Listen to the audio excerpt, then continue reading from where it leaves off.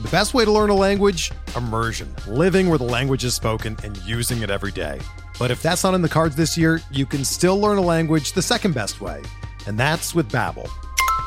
Be a better you in 2024 with Babbel, the science-backed language learning app that actually works. Don't pay hundreds of dollars for private tutors or waste hours on apps that don't really help you speak the language. Babbel's quick 10-minute lessons are handcrafted by over 200 language experts and help you start speaking a new language in as little as 3 weeks.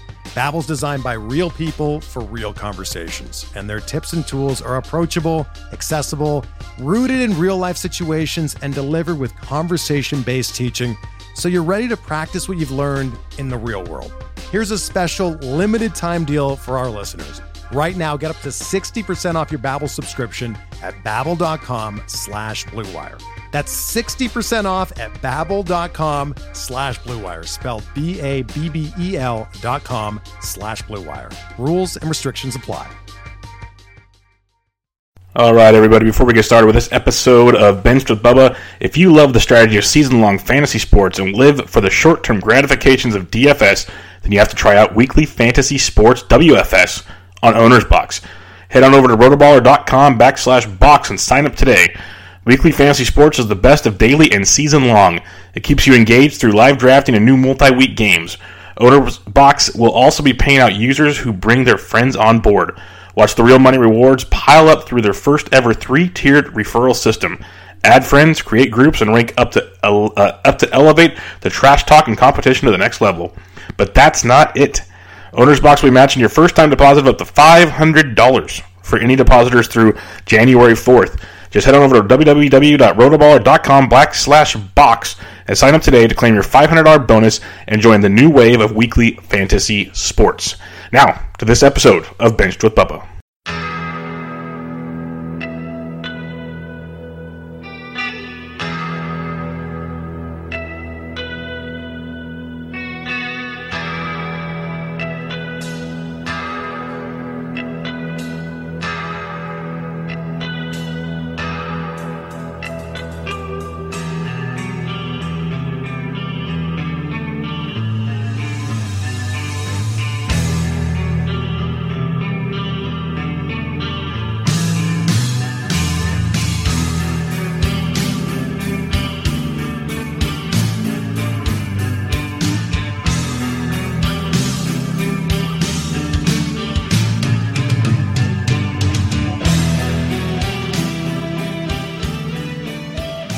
And welcome back, everybody, to another episode of Benched with Bubba, episode 335. I have a returning guest of the show, a friend of the show. You can find him on Twitter at DRHOA3, JagFantasySports.com. He has the injury tool. He has the best ball draft tools, all kinds of cool stuff. He's a best ball guru. Derek Rhodes, how are we doing, man?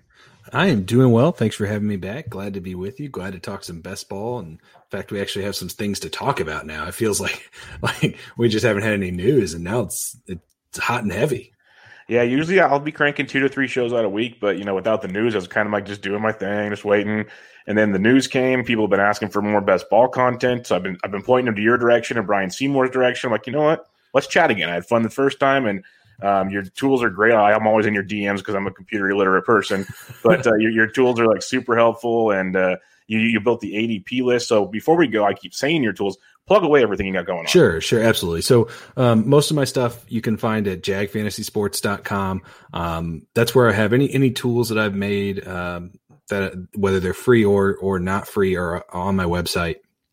The free tools are injury related stuff. So if you want to look at players' injury history, if you want to look at league-wide injury trends, there's a couple different tools for that, and definitely go check those out. They're, you can see it from the homepage, just injury tools, and I can't recommend those enough for off-season prep stuff we're doing right now. And then I have a couple tools that are for purchase that are specifically best ball. I have one for the Fantrax best ball product and the BB10 best ball product, and those just help you, especially if you're new to best ball. They're great at helping you. Number one, you don't have to worry about the points. I've got the points already put in there. They help you track your drafts. Throw projections in there, kind of see what player values are and stuff like that. Keep those real cheap. Those are $5 for each one. But I really encourage you to check those out if you're somebody who's new to best ball and wants to get in, but doesn't want to come in and just, feel like a fish out of water, you can come in. These kind of help set the tone for what you need to do. And then I'm always posting stuff on Twitter. I'll do best ball research. Started doing ADP reports. So kind of have market trends on the ADP for best ball specific stuff. So you can catch, the Twitter account, as Bubba said, it's DRHOA3. A lot of best ball, a lot of injury stuff. Yeah, it's super useful tools. Like I talked about last time, the injury tool I reference almost, it depends on how much research I'm doing that day. If it's a day I'm just kind of hanging out, not doing baseball stuff. But if I'm doing it, I'm pretty much, most guys I'm writing about, I'm looking at it for at least a few seconds, if not digging in deeper, because I'll have questions going, okay, wait a minute, this guy had an injury, didn't he? And they're like, well, when was it? What was it? And it helps out a lot. So it's super easy to use. Like if I can figure it out, anyone can figure it out. And then those best ball tools, like I said, jokingly but not jokingly, I'm always in Derek's DMs because I'm screwing it up because I'm a dum-dum. But it's a super useful tool, especially if you're new to best ball, like you said.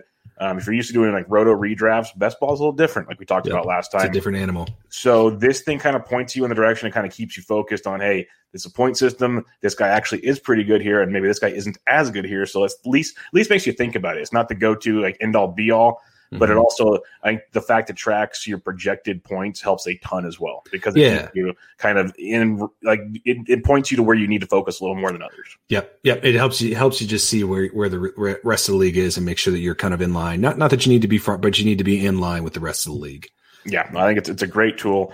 But so go check all that out. We'll plug it again at the end, but it's always great stuff. And on his Twitter, he takes requests. So he's all, that's always the thing too. So just keep that on. Keep it within, the best ball world, but he'll take requests.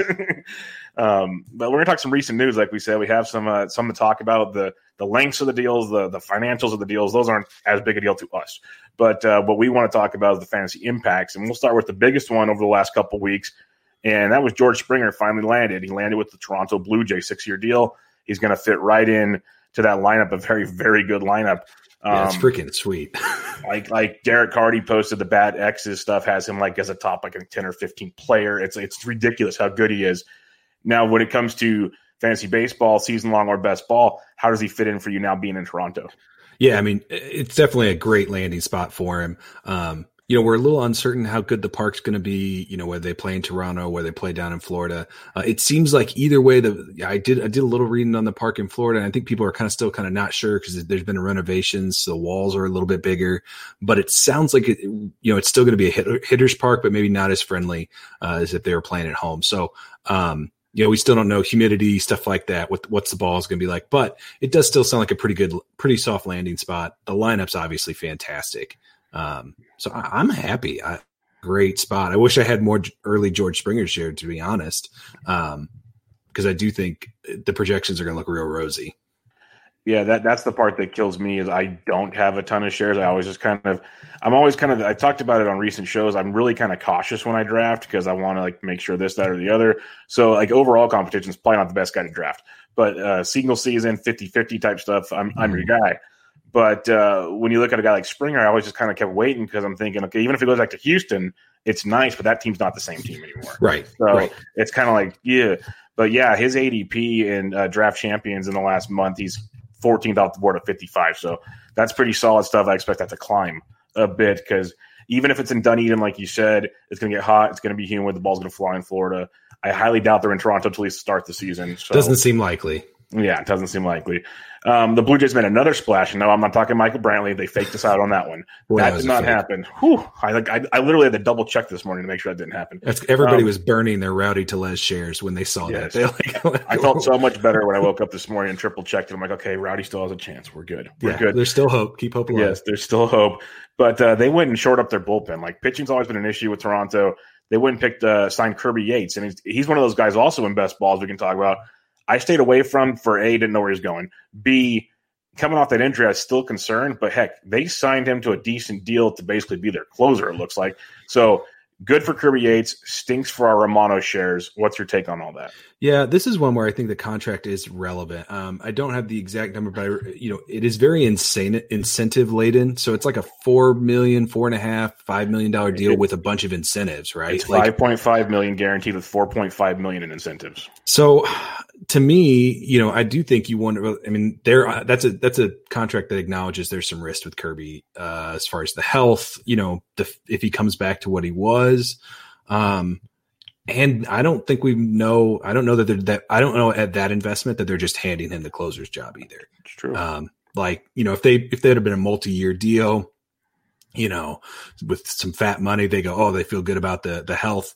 It's his job, but that's not the case here. So I don't know that we can assume that he has that job out of the gate. So it just makes it that situation even messier than I think it already was. So because you make valid points there, that's kind of where I was concerned even before they signed him about Kirby Yates. And I saw guys are all excited and wanting to draft him, and I drafted Romano everywhere. So I'm sitting here like first Tellez, then Romano. Like it's just been a fun couple of days with Toronto. But do you still kind of stay away from Kirby Yates and drafts because his ADP is obviously going to climb? It was a very, very discounted if he is the closer, but it's going to climb regardless. It's going to climb. Are you just kind of steering clear? I think he's one of those guys that I want to see what he looks like in spring. So if I lose out on discounts now, that's fine. I'm not going to let FOMO, kind of drive, me drafting a guy who I'm a little concerned about. Now, if in the spring, if things look good, if the good, if he looks like he's kind of working his way back into shape, as much as you can see from a reliever in spring training, like I'd be more inclined to just pay whatever, to pay what the price is then, if I see the things that I want to see. But right now I'm pretty much out. Yeah, that makes sense to me. Now let's talk about a closer that is going to be the closer. Liam Hendriks signed with the Chicago White Sox. He got paid very well. Good for him. And he's locked in a multi-year deal, kind of checks all the boxes that Kirby Yates did not check on the signing. And he's going to close for the White Sox. What's that do for you? He's already like a top 2-3 closer for many.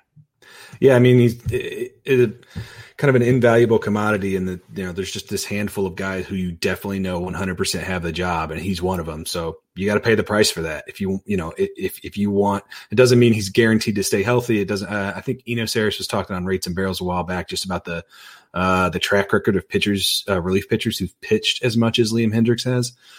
So you worry about that a little bit, but like this is the going rate. If you want to secure closer, this is what it costs. And so I've taken him, even in best ball where saves are a little less valuable than in like a roto or, categories league. So, sometimes that security, is worth something. No, I agree. It's a definite secure situation. Eno brings up great points because I know what you're talking about. I think he's written about it. Jeff Zimmerman's written about it, that the wear and tear on the arm for relievers, because you got to factor in it's the innings plus the ramp up times plus the days he gets up to pitch and doesn't come into the game. Like there's a lot of factors in a reliever that gets pretty wild. Yeah. And to do it year after year, there's been charts and stuff showing the decline from guys at times. So I hope it doesn't have Liam Hendriks. Right, exactly. But it's one of those like, just keep that in the back of your mind. Like, yeah, I think you go in fingers crossed to a certain extent. Well, on the bright side, if the White Sox, it is Tony La Russa, so I don't think they have half a brain. But they have Bummer. They have a couple other options there that if they want to kind of slow play him this year for the long term of the deal, they can. So it's also something to think about. It's possible, yeah. All right, we mentioned Michael Brantley deked us all out, all of us. Like there was not one person that did not have him. A roster resource had him on the Blue Jays. Like it was done. It was done. Yeah, he re-signs with the Astros on a 2-year deal, so he's locked in. He was always hitting in the middle of the order last year. Depleted lineup still. The dude hits like 300. His contact skills are ridiculous. He's very good for best balls compared to probably Roto because of his on-base skills. But what's your takes on a Michael Brantley? Yeah. I think what you said, is really spot on. I like that he's going back to Houston. You hope Jordan Alvarez back. Bregman, we bounce back maybe a little bit. Altuve, we'll see if we can get a little Altuve. I think you can kind of, and Kyle Tucker's there. I mean, you can paint this lineup into being, really good. Yeah. I think, you kind of have to see a little, glimmers of it. But I like him going back there. I think it's a good spot for him. I think that's better than some of the places he could have ended up. So yeah, I'm excited. And like you said, in best ball, any type of, especially over Fantrax where you get the benefit of the OBP, it's not quite as pronounced over on the BB10 NFBC side, but on that in the OBP format over in Fantrax, it's great. Yeah, no, I've always been a Brantley fan. Like for the DFS shows, people can remember he was always underpriced because he doesn't, hit for power and everything. But you hit in the middle of a good lineup and you're getting on base and get a couple hits a night, drive in some runs. Like you look at his, let's do the Bat X projection, 280 with a 348 OBP, 16 homers, 5 steals, 70. Like that's pretty darn good, especially where you're getting him in drafts. No. So like it's one of those things. He's kind of quiet and boring to many, but he's a very good ball player. So it was a good signing for the Astros. The Padres, when you think they're done, they're not. It's absolutely amazing. And unlike the Mariners who trade a lot, these are actually relevant trades for the Padres. Yeah. So they go and get another starting pitcher because, 6 and 7 is not enough. Let's just give more, which could really concern you about Lamet. But Joe Musgrove gets traded to the Padres. Everyone's waiting for him to be the next big thing. Every year it's a new discussion about Musgrove. Now he gets a new environment too. Does this pique your interest at all? Because he's already going close to pick 100-ish these days. Yeah. So obviously price is a concern, but anytime you're talking about Musgrove, you must have him. And what are you going to do? The Lamet thing. So I'm not drafting Lamet. And on the face, you kind of think, well, this is the Padres saying they're worried about Lamet. But then they've come out and said, look, we don't, Lamet's fine, which, okay, you can believe that he might be fine at this moment. I'm sure he thinks he's fine. He's not throwing a baseball. He's probably fine on the catch. We're good. Yeah. I mean, it's fine. Like, but they said, even if he's, regardless of health, we're not going to let him pitch a full starter's, workload. So we're bringing in extra starters because we don't think anyone, we're expecting kind of some, I don't know if it's attrition necessarily, but we're not going to treat these guys like this is a normal season. And so we're bringing in Joe because, we want more bodies. Okay.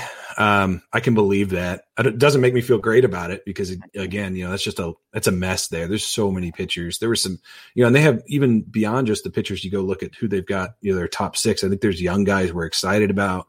That whole rotation's a little bit messy now. I like Joe Musgrove. I think as long as you expect closer to 150 or 160 innings instead of 180 innings, I think you can be happy.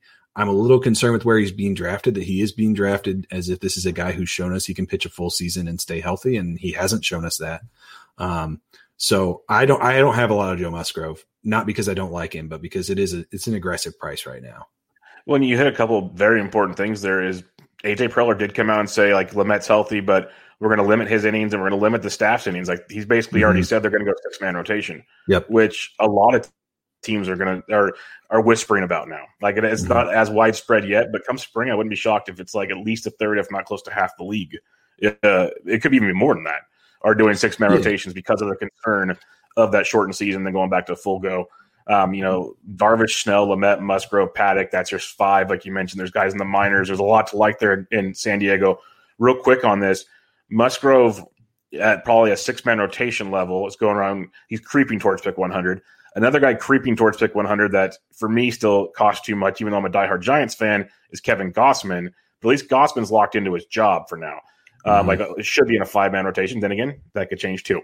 Do you prefer Gausman over Musgrove, or do you just prefer neither? I don't have a ton of either, but given the choice, I'm probably taking Gausman. But I really don't have a ton of either because, again, around pick 100, the early one, maybe 120, something like that, especially in the best ball formats where pitching's a premium. I'm just not certain enough in these guys. And I'm kind of risk averse in some of that aspect. So, that's more, I think, more about my style than it is about the players. I think the players are good. I do like if I have a shorter roster. So over on the BB10s where you only start 4 pitchers, I actually think it makes more sense to take a gamble on guys like Gausman and Joe Musgrove because you don't need the full complement of innings from them for them to be good. And so, on Fantrax, you're starting 9 pitchers. So you're not going to have as many replacement guys. You may only have 16 pitchers total. Versus over in the BB10, you start 4 pitchers. I generally am going to draft 12. So, I think sometimes you can, depending on your roster format, or the format of your league, it can change whether those guys make sense or not. No, that's a good way to put it because, Gausman, I'm with you. They're great and all, but there's a lot of risk involved.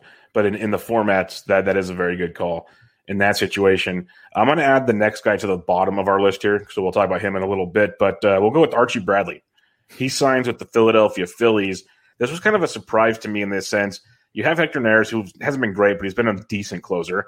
You went and traded for Jose Alvarado, so it felt like you had a lefty-righty closing situation pretty much in the books.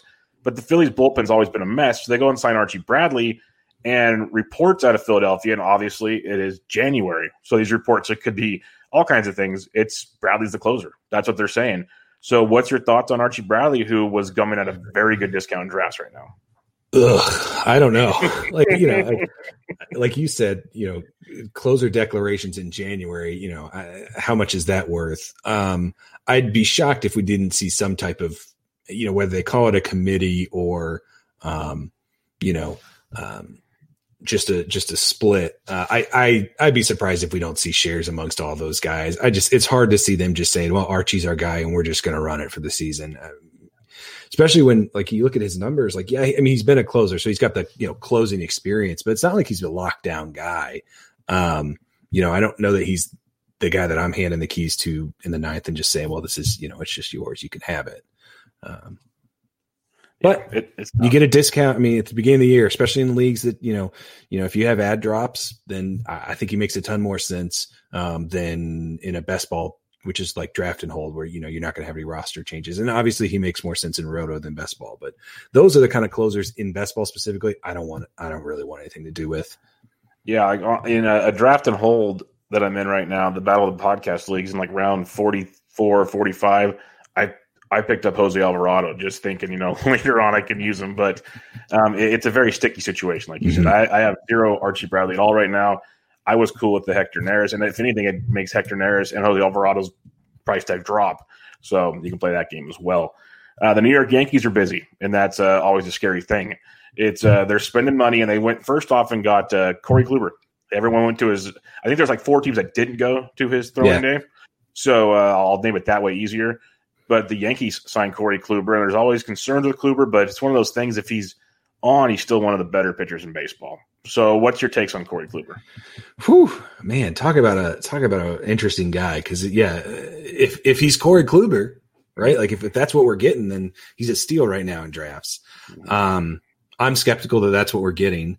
I think it does sound like the velocity numbers were kind of encouraging in that, if that's him ramping up, if that's him kind of, that's his off season and he's going to go up from there, that's interesting. I think, but I think the problem is that someone's always going to be a little more interested in Corey Kluber than I am. I just think I'm never going to be the high guy in the room. He's coming off 2 years basically without pitching in extensive innings. It's hard for me to see him just trot out there and just say, hey, you're going 6-7 innings. You're going to go Corey Kluber depth in these innings. I just don't see it. Yeah, it's tough. I'm looking at the projections right now, and I had to pull up the calculator here. But the bat, so the bat and steamer have them both for 26 starts, and they're basically averaging about 5.5 to 6 innings a start, which I think it's kind of realistic. We could see that happening. But they have about a K an inning. ERA in the low 4s, not horrible, not great. He's going around 262 right now in draft and holds. He's going around guys like Eliezer Hernandez and Dane Dunning and stuff like that. It almost feels like Kluber's worth a chance at that point if you're looking for pitching. What about you? Yeah, it's tough. I mean, you're talking about a guy in his age 35 season. I think he's a guy I'm more interested in a format where I can drop players. I think I want this is a guy I want to see what he's got, and then he's gone. And again, he's probably another example of a guy depending on how he looks in spring, that price is going to change. Right now, I think that's a reasonable price as far as it's not like you're buying anything guaranteed in that area. And you take a gamble on a guy. But yeah, I mean, when you're talking about his age 35 season, I'm hard pressed to be encouraged, I guess, is where I come back. Because, there's nothing that, he comes off a lot of health. This is always the weird guys to diagnose health wise too, which is they've been healthy. They had some weird things happen. How do we feel about their health now? And the reality is the things he had happen aren't necessarily things we expect to happen again.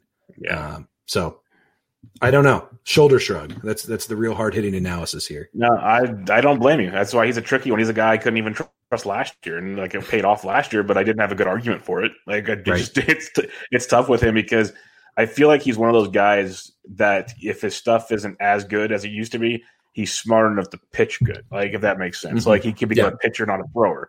And he'll still be effective. So it's tricky. The Yankees make another move, though. They bring back DJ LeMahieu. It's a great baseball move. Mm-hmm. He's a great fantasy player. I've been off on him the entire time at his draft cost. He's going in the top 40, sometimes top 30, depending on what league you're in. Multi-position guy, which is great. Not so much in best ball for Fantrax. But from a fantasy perspective, it's phenomenal. But what are you doing with DJ where it's just tough for me, at least, to take him that early? Yeah, I haven't taken him in a single Fantrax best ball league for the you don't get the benefit of that multi-position eligibility. You don't get the big benefit from his batting average. It doesn't give you the benefit that you get in a roto league. I think over on the NFBC that uses multi-position for their best ball leagues, he makes more sense. And now that he's staying in New York, I think his price is pretty close to what, if you factor in some extra, an extra buck or something for the multi-position eligibility, I think he's going right around where his price would suggest as a Yankee. My problem is people were paying that price assuming he was a Yankee, and I wasn't 100% convinced on that. So I may have some shares now. I feel a little bit better about where he's at, unless for some reason this drives him up. I can't imagine him going any higher. So, it's great for him. I do think it makes me feel better about drafting him. The fact that we're secure in where he's at and the value that I think that provides. Yeah, no doubt about that. So now we'll talk some quick hitters here. There were some smaller moves that on a season-long redraft situation, probably not going to happen. You're probably just these are waiver wire type guys, streaming options. And in best ball, draft and holds, there's a discussion to be had. So that's why I'm going to ask Derek Rhodes these questions. The Nats signed John Lester. Now, we don't care about how long. We know what Lester is. He's getting older, but he's one of those guys that pretty much will be out there every fifth day. There's not a lot to worry about there, which is what we want in best ball formats. He's going after pick 600. Is he a guy that all of a sudden interests you, or are you still like, nah, I'll go like a Rick Porcello or somebody else? Yeah, hard pass. I'm content to leave him there after pick 600. I think your best case scenario is a league average ERA, and I don't know that I would call that likely. The projections have him at a 5 ERA. Most of the projection systems are hovering around 5. I think that's about right. Which, if league average is 4.5, that means he's a well below league average guy at his age. Health could shorten his season, and the Nationals certainly aren't going to be invested in him if something better comes along. So yeah, that's an easy pass for me. It's going to be fun to hear the other answers in, because there's some other pitchers like, whew. But we'll go to the catcher real quick there. And the Angels, they have Max Stassi, and there's kind of been question on his health and whatnot. So they went and signed Kurt Suzuki. He's always been a really good platoon catcher the last few years. Fantasy-wise, can cause a headache, but there's those weeks where he's still very productive. Is there any interest in a Kurt Suzuki? He's going out and pick like 460-ish or so right now.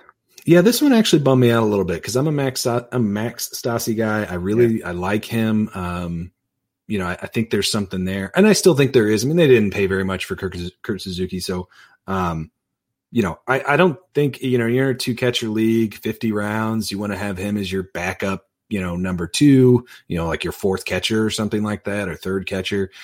I think you could do worse. My hope is that he's on a short side of that timeshare, but obviously he's been valuable the last few years when he's played.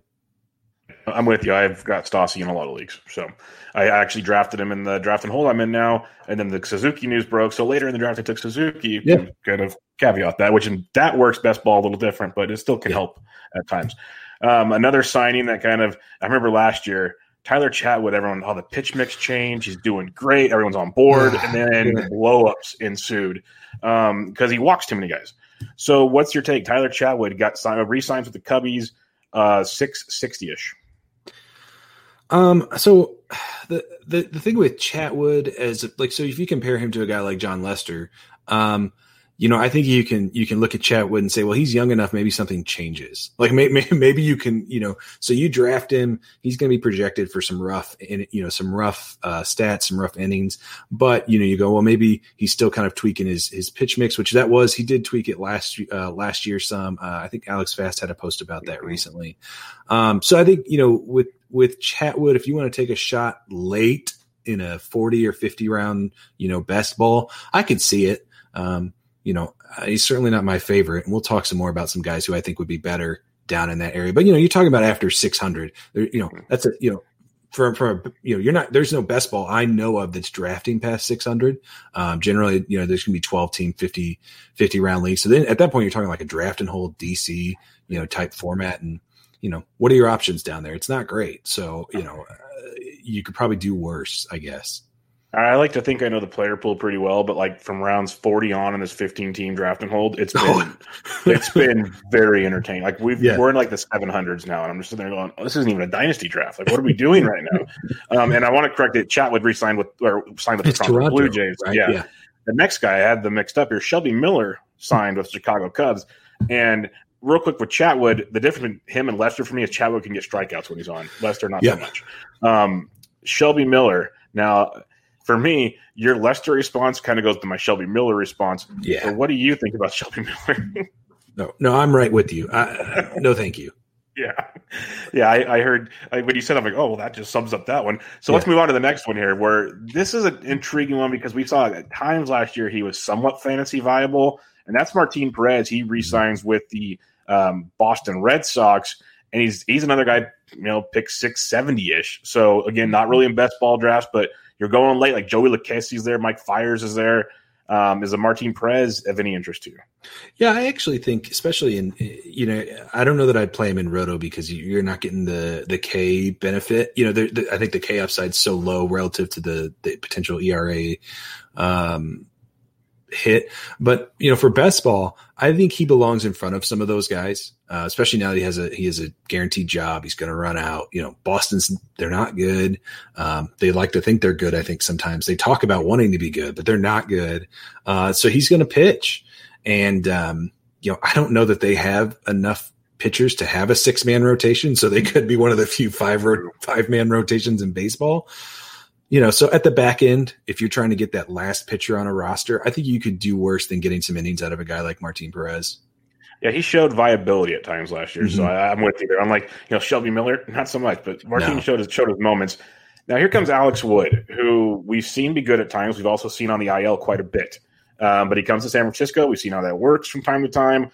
I believe it's California, so maybe no spectators, but once they do things, the ballpark will go back to normal is what I'm trying to say. Because the reason it wasn't there is because they closed the gates for those that weren't paying attention. That changed the whole wind flow. That was the whole point of the stadium.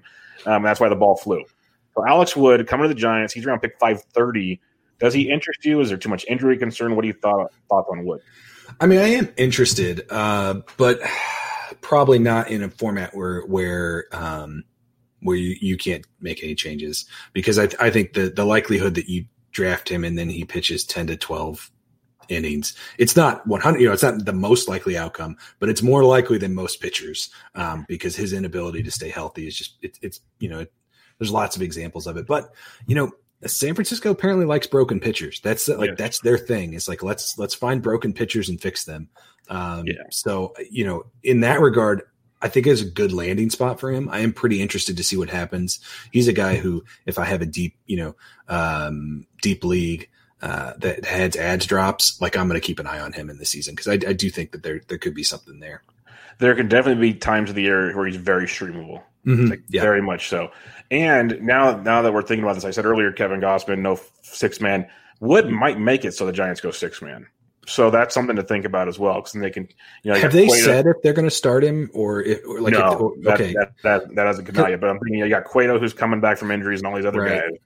Could be interesting. It feels like long relief makes the most sense for Alex Wood, like the guy who pitches like 3 innings a week, or maybe he pitches 3 innings twice a week or something like that. But he's not up every day. Yeah. It just seems like the kind of guy that might have a role in this season. Yeah, he's an opener type. I'm with you there. And if Beatty coming back from his injury, I think he's coming back a month and a half or 2 into the season, they'd be a perfect pairing to kind of limit innings. A guy that most people weren't too scared to draft, regardless of landing spot, is J.A. Happ, who's going around a little after pick 400. He signs with the Minnesota Twins, which a little excited about, to be honest, in that division. So what's your thoughts on Happ as a later round target? Yeah, I'm more interested now than I was. I think until I knew where he was going to land out, he was a guy, because I think number one, I do think he has some ballpark dependent a little bit. Club dependent too. You want him to know that he's going to go to a smart club. And I think the Twins, have shown that they're willing to try some new things with pitchers and things like that. I think he's a guy that you expect 5 innings, not 6, 7. And if you have a good, reasonable expectation, I think he's a guy worth drafting. I think he's going to be on more of my teams now than he was before I knew where he was going to go. Oh, no doubt about that. And the last guy, and this is more so if you're in a deep, deep league, but Jason Castro. This is my favorite. This is my favorite guy on this list. Really good defensive catcher. If Martin Maldonado wasn't there, I'd be way more, because I was all in on Castro last year when he was supposed to be the starter, and then things changed. But what's your takes on this? Because maybe he's got the platoon split advantage if that's what they're going to do. So what's your thought here? I like it. I like it a lot. I'm a Jason Castro guy. I think there's some interesting things going on with his batted ball data. I want him, and I should let me put this in. Let me clarify where I want him at, because I want him in like the late 400s. Like if I'm one of my preferences when I'm drafting is to get to either get an early guy or punt completely and just wait and get a bunch of scrubs at the end. And if I do that punt move, then Jason Castro is a guy I like taking a shot on at the end as one of 3 catchers or something like that in a 1-catcher league, or maybe he's your 4th catcher in a 2-catcher league. Because I think there's some room for him to be good. And Martin Maldonado is such an offensive suck. And so, I think Houston, if they can get some value out of him, they will. Yeah, and the lefty advantage there, he's sneaky good. He's not going to bid for a lot of power, but his average is pretty good for a catcher. I'm with you. That's why I was all in on him last year, and then, things changed. But things didn't work out last year. No, they started bringing people in. But I think it's an interesting spot for him for sure. But all right, that wraps up our recent news segment, which is good to have that many hot stove activities. Mm-hmm. So hopefully that's a sign of things to come, because I think I still saw we're at 85% still out there. So still a lot of bodies. We've got a long ways to go. But let's talk some best ball. And we're going to talk later round best ball, because we've talked, a lot of other guys have talked about earlier round targets and whatnot. But let's talk some of your later round targets. Sure. You've done so many of these drafts. You've released the ADPs for the best balls I've been doing, which has been super cool to look at and people appreciated. But before we get into kind of players so much, how do you approach the later rounds in a best ball draft? How does it differ for you than, say, a redraft league? Sure, absolutely. So, and I think that's actually the best place to start is when you're talking about how you're approaching this. You should not be taking shots on players. You think of best ball the way you think of a draft and hold. This team that you are drafting, that's all you have for the rest of the year. The difference between best ball and draft and hold, and then I'll talk about the difference between that and ad pickup. In a draft and hold, you have to choose to start a player at the beginning of the week. So if a guy's got a bad matchup or something like that, he's your 40th drafted player, you've got healthy options, you're not going to start him, right? You're not going to play him. But in a best ball, he could have bad matchups, have a great week, and then score for your team, be beneficial to your team. So when the reason that's relevant is in best ball, you always want guys to be playing. So whether they're good, bad, good matchups, bad matchups, you want them to be getting on the field, because that at least gives them a chance to score well. And you don't have to pick the weeks in which they're going to score well, because the computer is going to do that for you in the scoring. So the way that should translate when you compare best ball to, say, a regular, ad drop league, is in an ad drop league, you're picking up guys, you're going to stream them. You would say, okay, this guy's going to be on my roster for a couple weeks, and then I'm going to move on because doesn't have a secure job, or maybe I just took a gamble to see if he was going to pop or something like that. But you can't do that in best ball, because let's say he doesn't pop, and now you're a month into the season and you have a dead roster spot. The guy's in maybe he's in the minor leagues, maybe he's been moved from a starting role to a bullpen role, something like that. You can't afford that in best ball. So that means for me, I'm targeting players that have jobs. I'm not targeting minor league players. Now some people do, but in my opinion, the risk of that player not playing for 2 months is worse than is greater than having a bad player, not perform for 2 months. So I want guys with jobs. I'm going to avoid the young guys. I try and watch my injury risk, because again, it's okay if a guy's out for a month. You don't want a guy out for a season.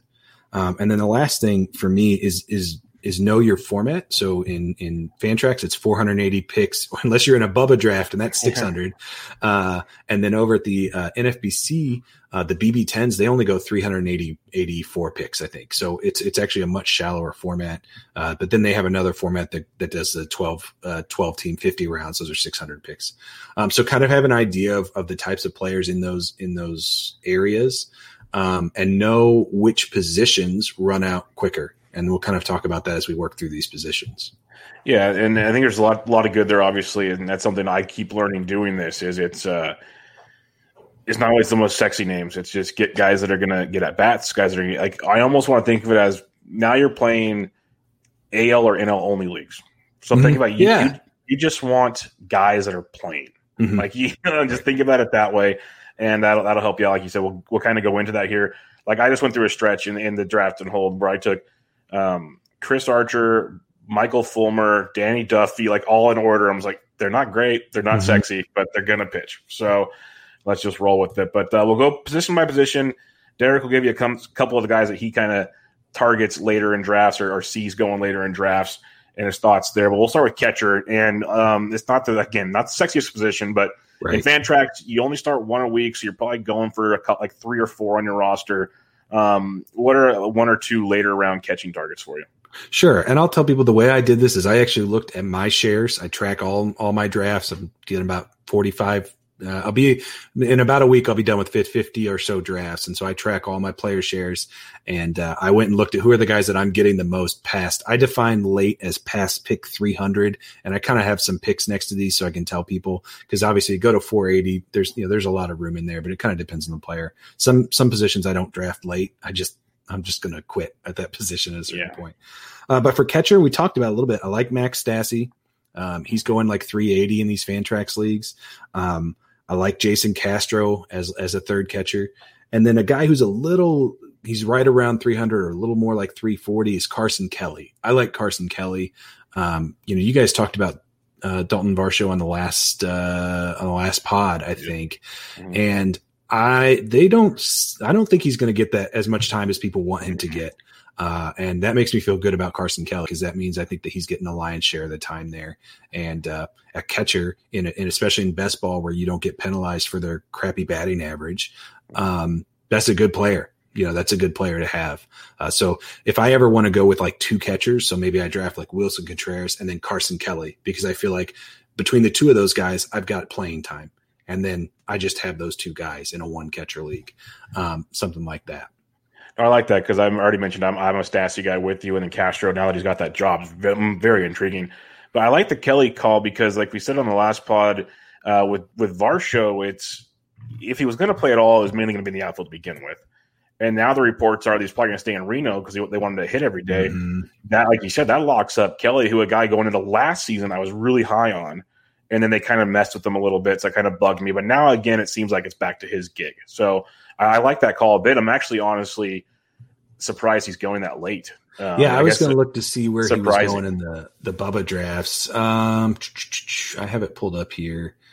He went 380 on average in the 4 drafts that have been done so far for the Bubba Best Ball. So, I mean, that's late, guys. I think that's too late. Way too late. That's surprising. Wow. Yeah. Let's keep that circled. First base now. First base is a fun position because it's kind of deep, but kind of weird deep. But I think at best ball, it's good deep because those later guys actually have okay OBPs. So I know that was a lot of confusion what I just said there, but it makes sense if you really think about it. So what's your later first base targets? So I'm opposite on you. I hate late first base. I do not like late first base. Like there's a point where it gets where if I don't have 3 first basemen, then I'll just run with 2 because I really am just not a fan.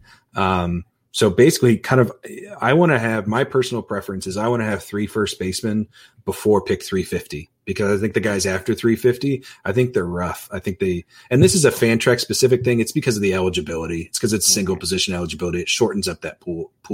I think if you draft a best ball somewhere over like NFBC, I don't feel like it feels as shallow. But that's just my preference. Some of it is these guys, and I know you asked for a name, and I'm giving us, like a soapbox here. But no, it's fine. It's better that way. Give your whole logic behind it. Some of it is the playing time uncertainty with some of these first basemen. Rowdy Tellez being a perfect example of a guy. He's actually going in the late 200s in the Bubba drafts, and I don't know how much playing time he's going to have. Andrew Vaughn's another guy that people are drafting. I don't know how much playing time. Yeah, those kind of. So the range of guys that I kind of tend to settle in as my last first baseman, if I haven't picked one, is the Yuli Gurriel, Brandon Belt, Evan White group. They all tend to go really close together. They're in the mid 300s, right around 320, 330, 340. I want one of those guys. If that's kind of like my line in the sand. And the guy I've ended up the most with is Brandon Belt. It's funny you say that, because now that you say that, we are on the same page, because I didn't think they were going that early in my head, because I just did it in Best Ball 5 that I have running right now. I just took Brandon Belt that picked in around 32 or something. Yeah. Because which is great. That's fantastic. It was literally Belt and White that were left. I'm like, I want one of these two, and I'm taking them now. But it was the same process you just went through in your head, and he was my third first baseman, and I'm done. Like it was because I'm looking at the ADP. I pulled up the tableau here. Like CJ Cron's fun and all, but where's he going to play? I mean, he could be a backup role. I mean, we don't even know if he has a starting job, right? Same with Renato Nunez. He was great in Baltimore, but where's he going? Yep. A lot of people are flocking to Miguel Cabrera. Yeah, if you want to roll the dice there. I mean, I get it. Yeah. I mean, he could Miguel you. I don't want it, but he could do it. Garrett Cooper. Yeah. The only other guy can really sit back and go, you know what? But the problem is you have to hope the Rockies don't make any moves. I do like Josh Fuentes if he's a starting first baseman, which he's projected to be right now. But we have 3 months for the Rockies to screw that up. Yeah, you can't trust them. They're just they've proven time and time again they are not trustworthy. If you get desperate, you could drop down to Choi. I think but only in best ball, because I think he's a mess in where if you have to pick what weeks to start him. But in best ball, he could have 3 hot games, and that would be enough for him to be startable. 100%. I like that call as well. Let's head to second base now, which is another interesting position. And what are some of the targets you have there? Yeah, so second base is a spot I get a lot of guys deep in second base. I seem to be waiting at second base. So starting after pick 300, I have 3 guys that I seem to get a lot of. Colton Wong's one of them. I think he's going around 330. I've been getting him, right around there, 330, 340. Mm-hmm. I think he goes up once he gets a job. I feel confident he's going to get a job. Maybe I'll look stupid in a couple months. But I think he's going to get a starting job somewhere. And then Starlin Castro, I just, he got hurt last year. I think he's good. And until Washington signs someone else to kind of, make me more uncertain about the playing time, I'm comfortable with him. And then the last guy is Adam Frazier. Going off at 375 on average. Yeah, I'll take that. He's got a guaranteed job. He probably is leading off. It's not a good team, but he's going to play every day. I love all those. Wong, we know what he can do. Frazier's a guy I keep finding myself digging in on more and more. I think that's a very intriguing one. And then Castro, I talk about him for season-long redraft leagues. I think he's such a great value at where he's going. So it's best too ball, late. Yeah, it doesn't make sense to me. Yeah, I don't. He's going to hit the middle of the order for crying out loud. I think. Well, do you think so? At least fifth, maybe. Yeah, I'd say fifth, but they probably sign one more guy. I don't know who it is, but I got to think that there's one more body coming there. But either way, he's going to have plenty of people in front of him. That lineup's better now. I like Starlin Castro. Yeah, but as a whole, there's a lot to like from, say, pick 250 to 350 or so or 370 at the second base position. That gives you some leeway just looking at this to kind of go, okay, I don't have to force my hand early if I don't need to. Right. Yeah, there's a lot of guys there. I agree. And that's kind of what this discussion is supposed to help people with, is to kind of navigate your draft a little differently. With that being said, let's head to shortstop, which we know is super, super deep. At least early on in the draft. And then it gets interesting. It's the position that has, 20 plus guys you want to draft, but most of them go so early. It makes the later rounds a little more murky, but what do you like back there? So, and this is the position that I think still has a lot of shifting to do. We don't know where, this got shaken up with the Lindor trade, because not only does Lindor a little shuffle at the top, but then on Fantrax, Andres Jimenez Andres Jimenez and Ahmed Rosario, both are shortstop eligible only. So then both of those guys' value go up. And now we're thinking maybe Rosario maybe goes up more because Jimenez is going to maybe be in the minors. Maybe some speculation that we're seeing from our Cleveland friends. Dave McDonald is not happy about this. Yeah. So it's interesting. His ADP has been a fun one. I think it's been a bit of a roller coaster. So yeah, but there is some good names at the end of shortstop. I think Ahmed Rosario is not moved up enough yet. I think that he should be going inside the top 300 because he's going to play. If you just, especially in best ball, if you just look at the playing time and go, look, you're a full-time player, then you should go at a certain spot. And and I think he'll hit in the front part of that order. So yeah, I like Rosario. If you're still getting him around 300, I think that's still a really, really good deal. He was going like 380 before. I mean, he was going way late. JP Crawford is a guy I like going off at like in the mid 300s. He's a guy I end up with a lot. Yeah, and Crawford's a guy that, thanks to your best ball tool, like I knew who he was. I knew he had the great start last year and then kind of wavered off and on the rest of the season. But your tool like emphasizes how good his walk skills are. Like he's a very good OBP guy, which obviously translates to runs and potential steals. Yep. So when you look at the redraft roto format, you're looking at that power number. You're just like, it's not great. Average, it's mediocre. But man, best ball wise, he is going too late. Like and he's a great guy. I think these guys are super interesting in best ball. His defense will keep, like, even if his offense is bad, his defense is so good, it keeps him on the field. And I think that's really important in best ball because it helps you establish the floor. So like when people talk about taking shots or reaching on a guy late, I would rather reach on a poor offensive player who has enough defense that I am confident they will stay in the lineup, as opposed to, I got into a discussion the other day. I think you were in this, Bubba, Roman Quinn. Yeah. Like, so he's an interesting guy because he has skills that we like offensively, but it's uncertain if his defensive skills are valuable enough to overweigh, so it's like, so I think, looking at those guys, I think is interesting. I didn't mean that as a shot, but more of just it's a great discussion. As we're kind of thinking about what keeps this person in the lineup. No, the Roman Quinn one, I'll come back to shortstop here in a minute, but the Roman Quinn one, I like when I can have a challenging discussion, but it's civil. Twitter's hard to have the civil part.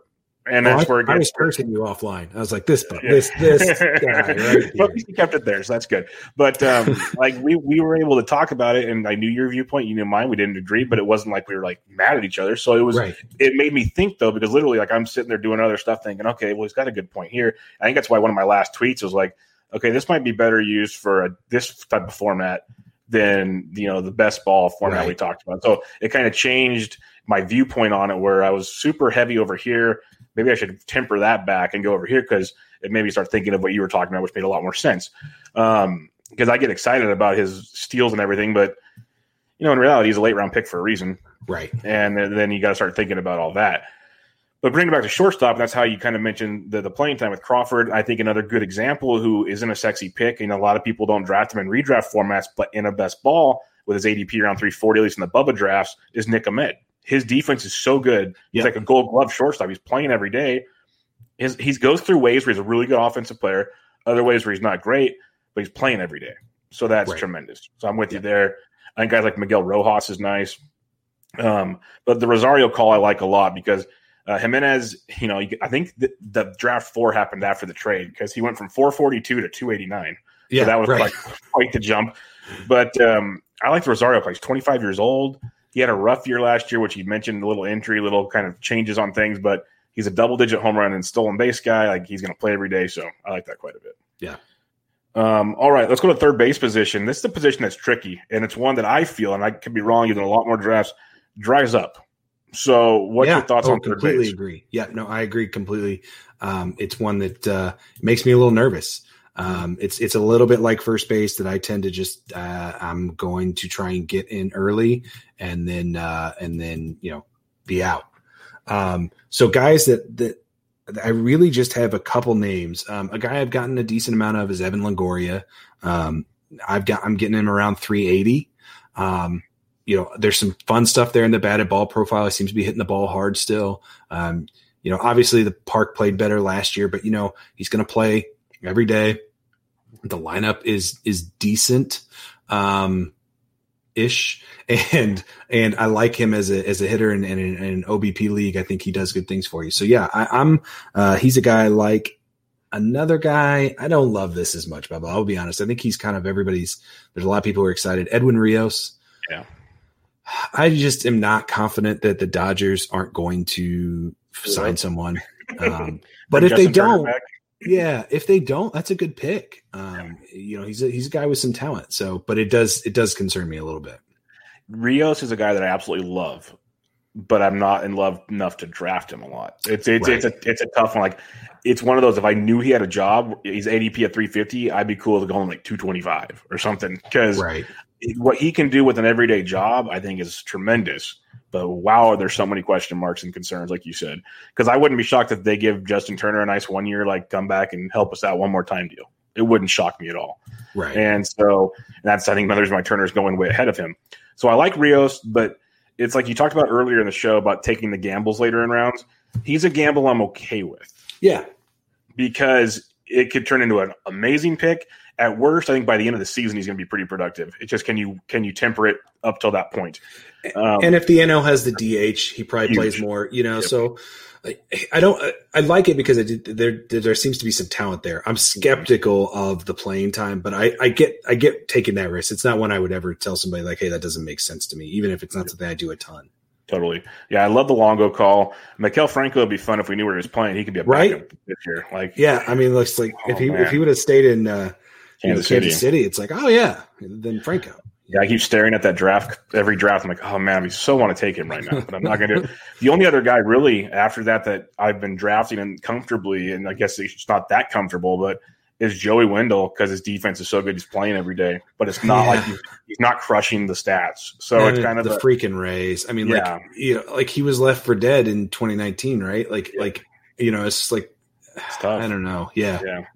But it's like the only one after those picks. I'm like, yeah, I could see him playing at least 75% of the time. Yeah. It's tricky.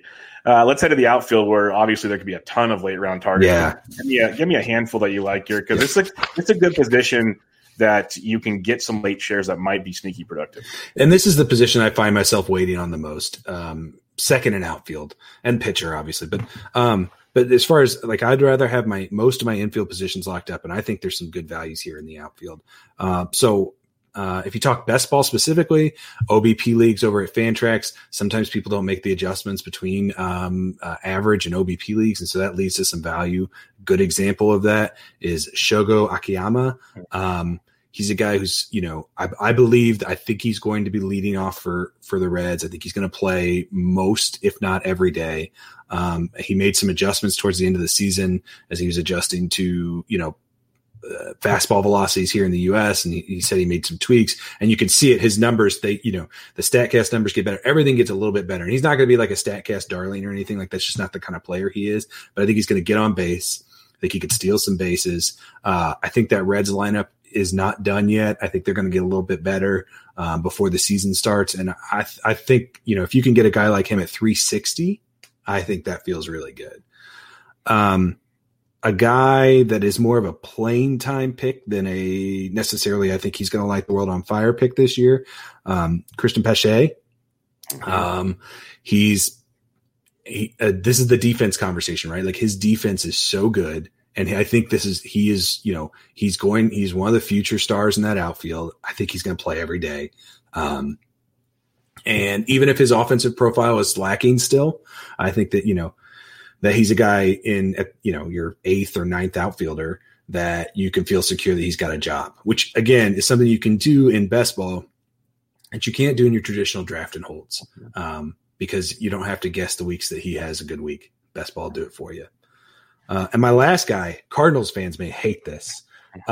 Harrison Bader. It's just another example of a dude. He's a great defender. He's the only center fielder on that roster as far as I'm concerned.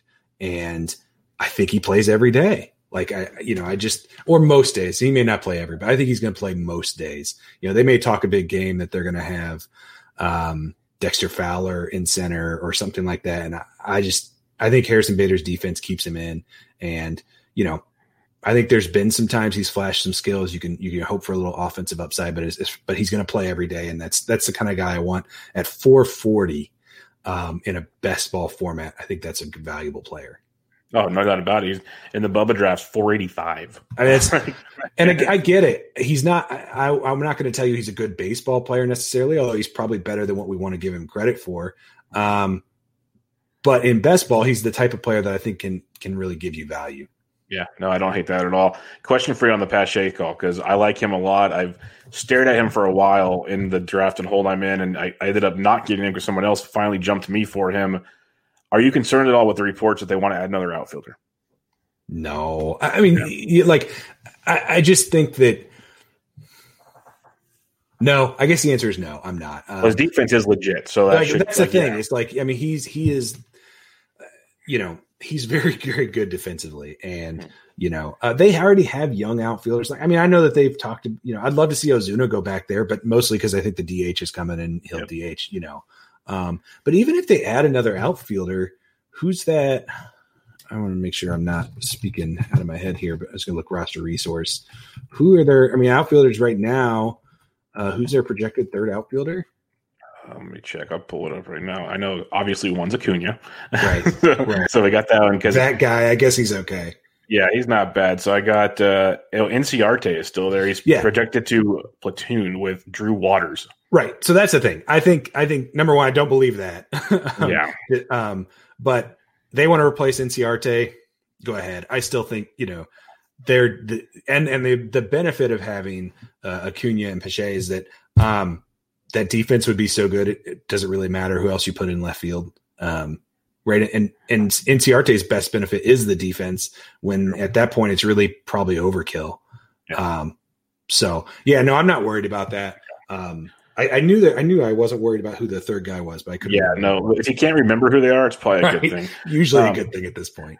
There's one other outfielder I wanted to mention because obviously there's plenty, like you said. Yeah, but there's a lot. One that keeps standing out to me now, which I was not in on before he changed teams, but Adam Eaton potentially hitting towards the top of that White Sox lineup at like pick 340 has my attention. Yeah, so I completely get that. He's one of those guys. I try not to let myself be affected by being burned in the past. Yeah. But I got burned he burned me. And so I won't I'm not. So when I look at like what I have as a projection, a playing time for projection for him, it is not a full season of at bats. And that's probably what drags him down for me. But in an OBP format, Adam Eaton's a pretty good player. Yeah. And like you said, even if it's a bad idea, if they hit him at the top of that lineup, that works well in fantasy. Big time. So that's kind of where I'm at now because I'm not a fan of him taking a bat away from like Moncada and stuff at the top, but that's what it looks like is going to happen. So very interesting. All right. Let's go to the pitching side of things here. And you mentioned you could get a lot of pitching late. We kind of talked about just the ugly veteran guys at the fourth and fifth starters, even if you have to. But what are some of the later round pitching targets you got going here? The guy I have the most of is Vince Velasquez. Vinny V, I love it. Love it. So Philly seems not interested in signing another starter, which is great for this case. That's good for him and for Spencer Howard. I think that, they brought in a new pitching coach, who's heralded. And I like, this is the kind of guy who's not going to I'm not expecting him to be like the new, just rocket up and next year we're taking him in the teens or something like that. But I think here he's going to have some days where he just looks magnificent, and that's going to be great in best ball. That'll be really the kind of guy you want who just flashes 4 or 5 weeks a year, and he gets into your starting lineup and where you're getting him right now, which is pick 370, that is more than enough. So he's one of the guys I get a lot of. Austin Gomber, the Cardinals, I'm pretty interested in him. I think there's some bullpen risk maybe but even when he was in the bullpen, he was getting a decent amount of run. So he's the kind of guy that I like him. I thought there's some interesting things last year. The Cardinals, they don't have a great starting rotation outside of Flaherty. Everybody else is pretty much a question mark. So Austin Gomber is a guy I like at 429. And then this guy's like a great last pick, Chris Flexen, signed by the Mariners. They have said he's slated to be in the rotation. So sign me up for that.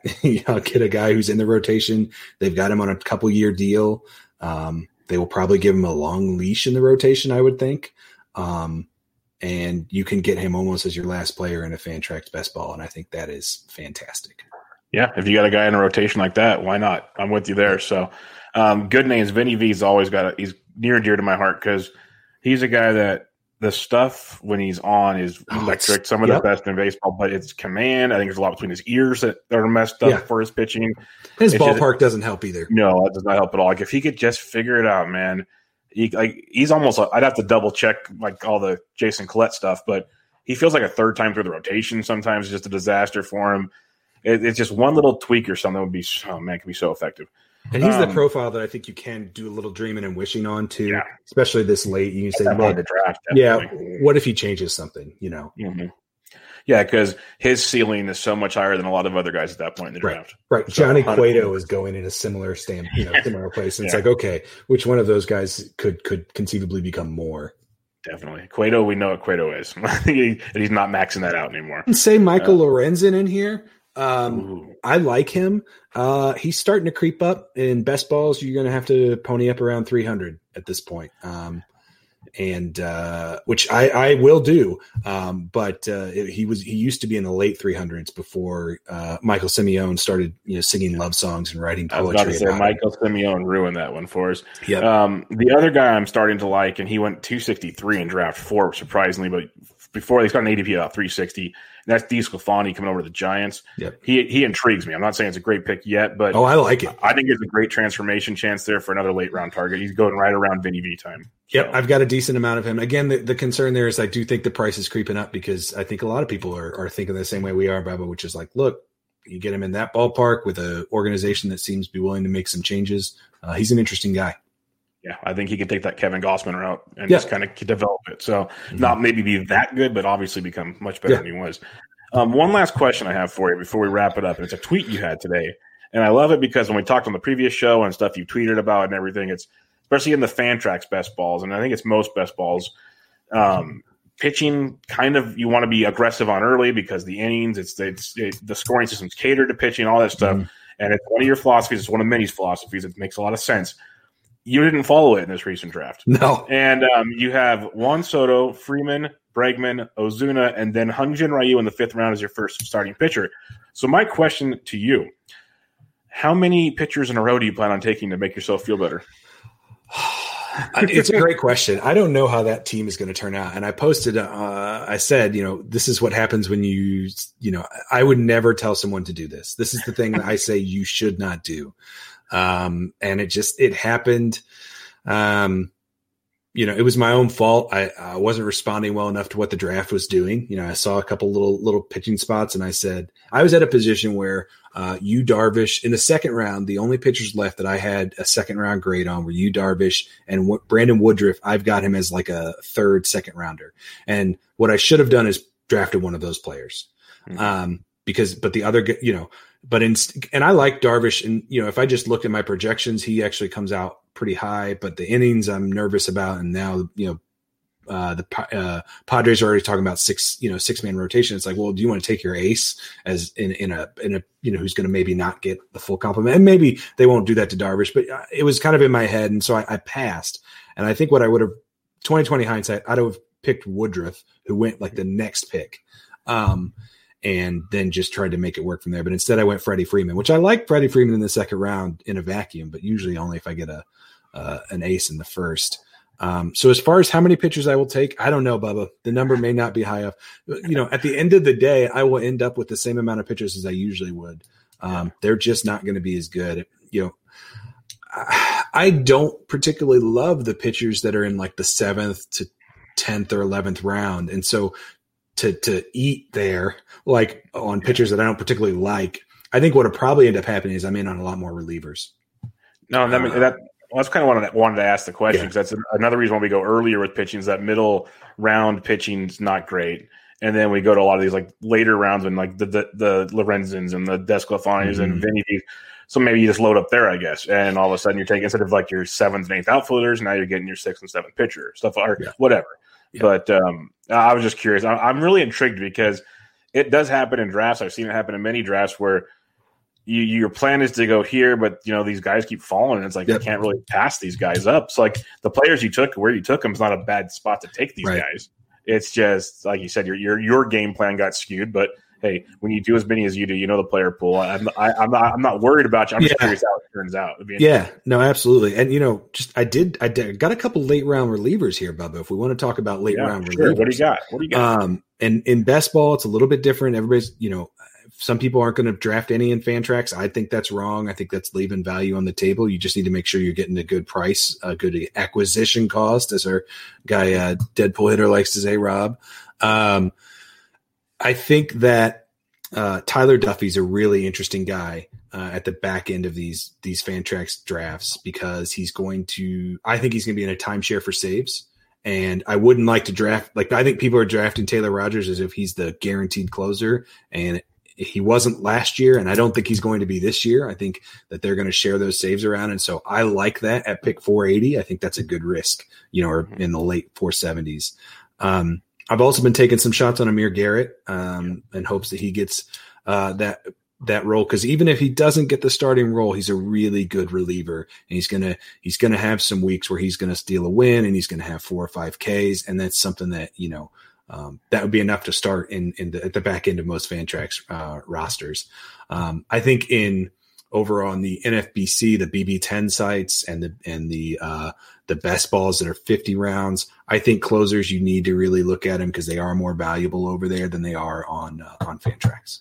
One last question when it comes to relievers for you, because a lot of people think relievers, I think closers are closers in waiting, kind of like guys you're talking about there. Do you ever see yourself kind of bumping up like Yusmeiro Petit types, or these guys are coming out there for 2 to 3 innings, probably 2 to 3 times a week? A good example of that, Freddie Peralta. I love Freddie Peralta. I've gotten a decent amount of Freddie because, again, here's a great guy who I'll pay the price for what he shows us he is right now, which is a guy who can pitch 2 or 3 innings of very good quality work, maybe a couple times a week. And then not priced in is the upside that he could be in the starting rotation at some point next year. And that value, I don't think is being priced into where he's being drafted right now. So I like that. Freddie Peralta is a guy. So yeah, I think as long as you're selective on those type of guys and you don't want to have too many, maybe just have 1 or 2. I think that's valuable. And this year, probably more valuable than usual. Yeah, I love the Peralta shot because we talked about it on the last show or something. He's a guy that stands out, and he's the concern with him has always been he needs a third pitch, and there's already reports that he's working on a third pitch. Right. So like you said, it could be one where he starts the year as the kind of long man or doing this, and then All-Star break hits or whatever. Now he's starting the rest of the season. That could be tremendous. So yeah, and if he only gets you 125 innings, well, this season that's going to be more valuable than any other season because so many more pitchers are only going to pitch 150. A lot of these starters aren't going to pitch their full complement of innings. So he, relatively speaking, he's more valuable than I think he would be in a normal season. 100% agree. That's a good point there. Well, that'll wrap us up on this episode, Derek. Once again, why don't you plug all your good stuff? I think we did have one Twitter question if you want to grab it. Yes, my bad, Sully. My bad, Sully. Good call there, Derek. It came in right before we started recording. Yeah, right before the gun. Sully _ typing. What are your thoughts on Shohei Ohtani in best ball? Yeah, so on Fantrax, Ohtani is outfield only, so you're drafting just Ohtani the hitter. I have not drafted a single share of him. If we had more clarity on what his season was going to look like, I'd be interested in him as an outfielder because he's been good when he's hit. But if they're still going to mess around and he's going to pitch some of the time on Fantrax, I don't know that you're going to get enough value to justify it. A guy who's a maximum going to start, as a hitter, maybe 4 days a week, you're asking a lot. If on the NFBC and BB10s, you draft him and you get that pitcher or hitter. So what happens is at the beginning of the week, at the end of the week, he's either a pitcher or a hitter, whatever he scores the most of, that's what he is for that week. I'm a lot more interested over there. And I have, and not in the BB10s because I think the rosters are too short, but over in their best ball product that's deeper, that's a great way to cheat and get an outfielder and a pitcher. I think that's pretty interesting. And it could bust, but his price isn't terribly expensive. I haven't done, I'm getting ready to jump in one more. So maybe his price has moved a little bit, but the last one I did, his price was tolerable. And I looked at it pretty hard. So I think that's an interesting move over there where you can get the benefit of him being a pitcher or an outfielder. I think that's pretty cool where they pick whichever week he had better. That's a awesome way to go about it, because that's been my biggest concern, like in Fantrax. If I knew he was a hitter 6 days a week, I'd be all over him in a heartbeat. We've seen how good that is, but we know if he's pitching, day off beforehand, probably day off after, like you said, 3 to 4 days a week at that point, and that's too tough to stun. That's a platoon catcher or something. Right. The ceiling, ceiling's just so limited at that point. But over, so I think that's really interesting on the NFBC. No, and very interesting. Yeah, and unlike your main event or something like that, you don't have to pick before the week starts. You can just see what happens. Might be the best place to own Shohei Ohtani. So I think so. Yeah. But all right, that'll wrap us up. Go ahead and plug away all the awesome stuff you have at Jag Fantasy. Yep. So Jag Fantasy Sports, that's where you're going to find the injury tools. Like I said, they're free. They're Tableau. They're great. I think that you'll use them once and you'll favorite them, and I think you'll keep coming back to them. And I'll update those as I can. And then the draft dashboards, if you want to jump into a best ball for $5, you buy one of these draft dashboards. I think it'll help you just hit the ground running. You can plug in any Fangraphs projection, or if you subscribe to Baseball HQ, if you subscribe to Masters Ball, or if you use Tanner Bell's aggregator, any of those will work with the BB10 or the Fantrax version of the spreadsheets. So, or if you're like the BAT or ATC, whatever the Fangraphs, all that stuff will work. And then you can use custom projections if you're so inclined. You want to adjust some of those projections, but it'll help you track the draft as your draft is going along. You can download the draft results, put them in. It'll update the players available, stuff like that. So if you want to get into best ball, I really cannot recommend it enough. I'm happy to help you. There's a user guide. There's a video guide. Lots of people have been really pleased with that. If you just want to see me talk more about best ball stuff, check me out on Twitter, DRHOA3. I promise I will overload you with best ball and injury stuff. But it's good stuff. So yeah, definitely hit me up. Yep, it is good stuff. He's always throwing tidbits out that make you think about different scenarios on how to, the top teams with zeros in a week, and people have with the pitchers, like different scenarios. So go check it out on his Twitter at DRHOA3. And Derek, thanks for joining me, my friend. Always a good time. Yep, appreciate it, Bubba. All right, everybody. This was Bench with Bubba, episode 335, talking some late round best ball targets with Derek Rhodes. Catch you guys later.